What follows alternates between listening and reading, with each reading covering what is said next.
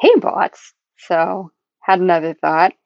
I just recorded this comment about I don't know why it popped into my head the how irritated I was about my college professor and his stories of pitying people and how he was super enlightened.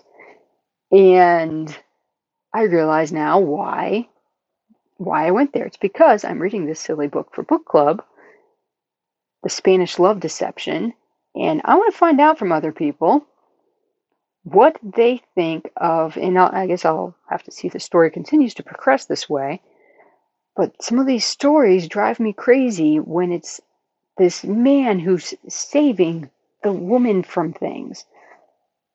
A Prince Charming thing is just, it is not my shtick. Do not like it.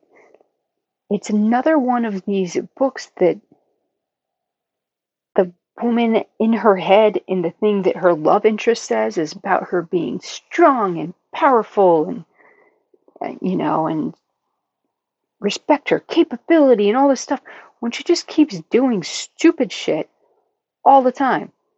And the guy keeps rescuing her from herself, from falling down.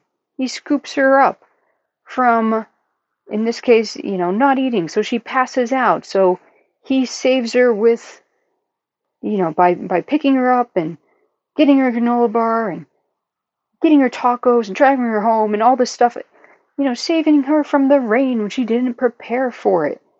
And she's supposed to be an engineer? Like, this is ridiculous. She's not behaving like a capable adult in the least.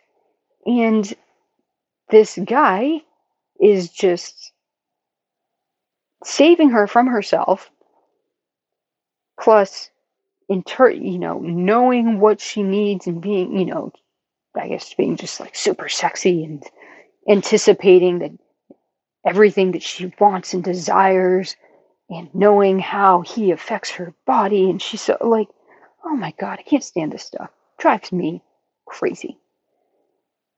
But yeah, that's why that thought about my professor came up. Maybe some people do want to be pitied. There are enough books about being pitied and rescued. Maybe I'm the weirdo who doesn't want to be rescued. Maybe that's what other people want. Maybe they want very much for some man to come rescue them. It's just not me.